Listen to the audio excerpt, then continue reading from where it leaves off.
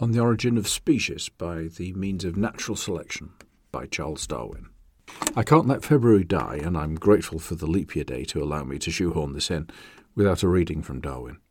He was born on the 12th of February 1809, and some excitable biologists, myself included, have campaigned for this to be recognised as Darwin Day. The Origin of Species was published in 1859, and I would say that it's a work that rivals the US Declaration of Independence in importance. What follows are the opening and closing paragraphs of the book, and a bit of blither from me on the subject.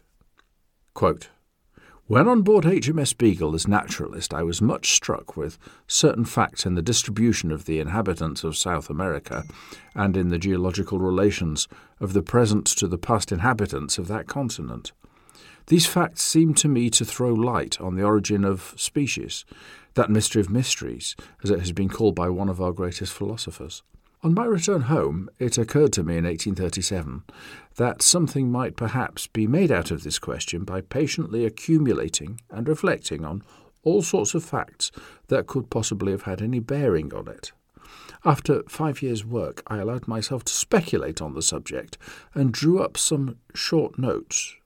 These I enlarged in 1844 into a sketch of the conclusions, which then seemed to me probable. From that period to the present day I have steadily pursued the same object.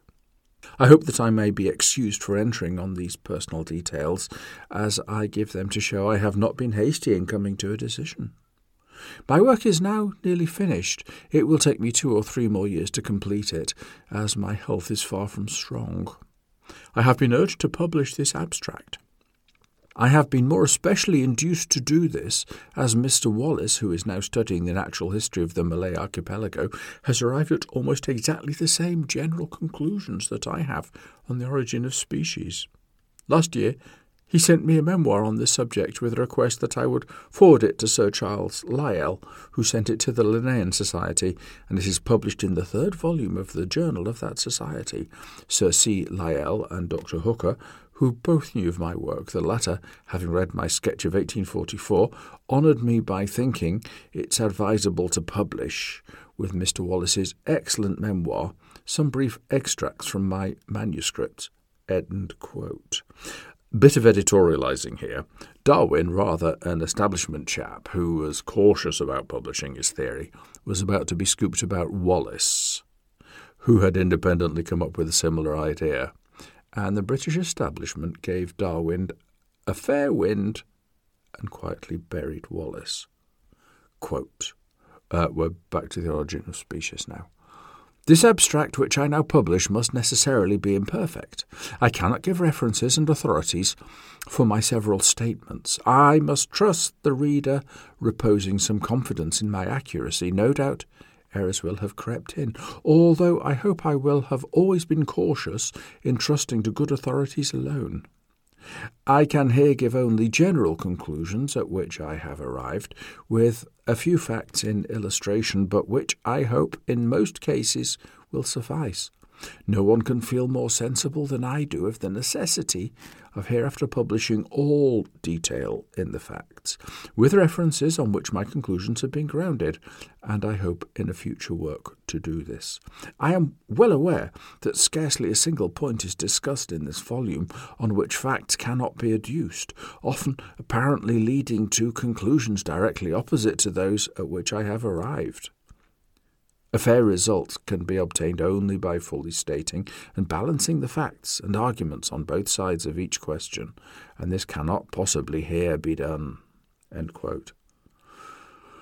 400 pages of densely written, densely argued text later, Darwin has introduced the idea of evolution, a word he only introduces in the very last word of the book, by natural selection to the world. He knew he was throwing a social, scientific and religious bomb into the stable world of Victorian England, where natural science was mediated through clerics at the Anglican, that's Presbyterian for you Americans, Anglican universities. Darwin knew there would be immense resistance to his ideas. He was taking God out of creation, and if that isn't taking out the cornerstone, Matthew 21:42, I don't know what is. The resistance would be religious and scientific. The Anglican divines who were the gatekeepers of natural sciences must have known that if Darwin's theory was right, they were hauled below the waterline, scientifically at least. Darwin's grinding, observation-laden writing was intended to forestall these objections, but he knew, as stated in his opening paragraphs, that his theory wasn't the finished object. However, we come to his conclusion, where Charles Darwin, at the end of his abstract, which is what he calls The Origin of Species, is in sight. His reputation as the originator of this theory secure almost falls into poetry. Quote, "It is interesting to contemplate an entangled bank, clothed with many plants of many kinds, with birds singing in the bushes, with various insects flitting about, with worms crawling through the damp earth, and to reflect that those elaborately constructed forms, so different from each other and dependent on each other in so complex a manner, have all been produced by laws acting around us. These laws, taken in the largest sense, being growth with reproduction, inheritance, which is implied by reproduction, variability from the indirect and direct action of the external conditions of life, and from use and disuse, a ratio of increase so high as to lead to a struggle for life, and as a consequence to natural selection, entailing divergence of character and the extinction of less improved forms.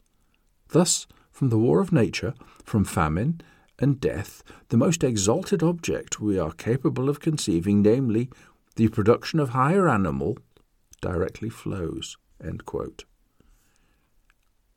In the same way that Dracula, although a dense Victorian book, is a foundational text for a horror genre that persists to this day, so is The Origin of Species. Although the genre is founded in a more important discipline, biology, critics like to shoot holes in it and thereby claim that evolution is a flawed theory. But think, Darwin was a young man born into comfortable wealth who could have followed his father into the medical profession and done naught but purge, bleed and do minor surgery on the sick of Shropshire. Instead, he got onto a 93-foot-long sailing ship and he circumnavigated the globe, seasick all the way. Over those 5 years, he assembled a collection of geological and biological specimens that would make a modern scientist blush and weep with envy. I've seen the mockingbirds quite dead, that made him question the stability of species, as the Beagle bucketed its way up the Atlantic on the homeward leg of the voyage of the Beagle in 1836.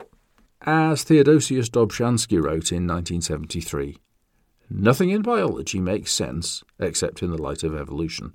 Maybe he said it in Russian, sounds like it. "Nothing in biology makes sense except in the light of evolution." So, as February gives up the ghost, a month that must be closed out by February's OG scientist Charles Darwin, I deliberately omitted the last and most poetic and profound sentence from the coda of The Origin.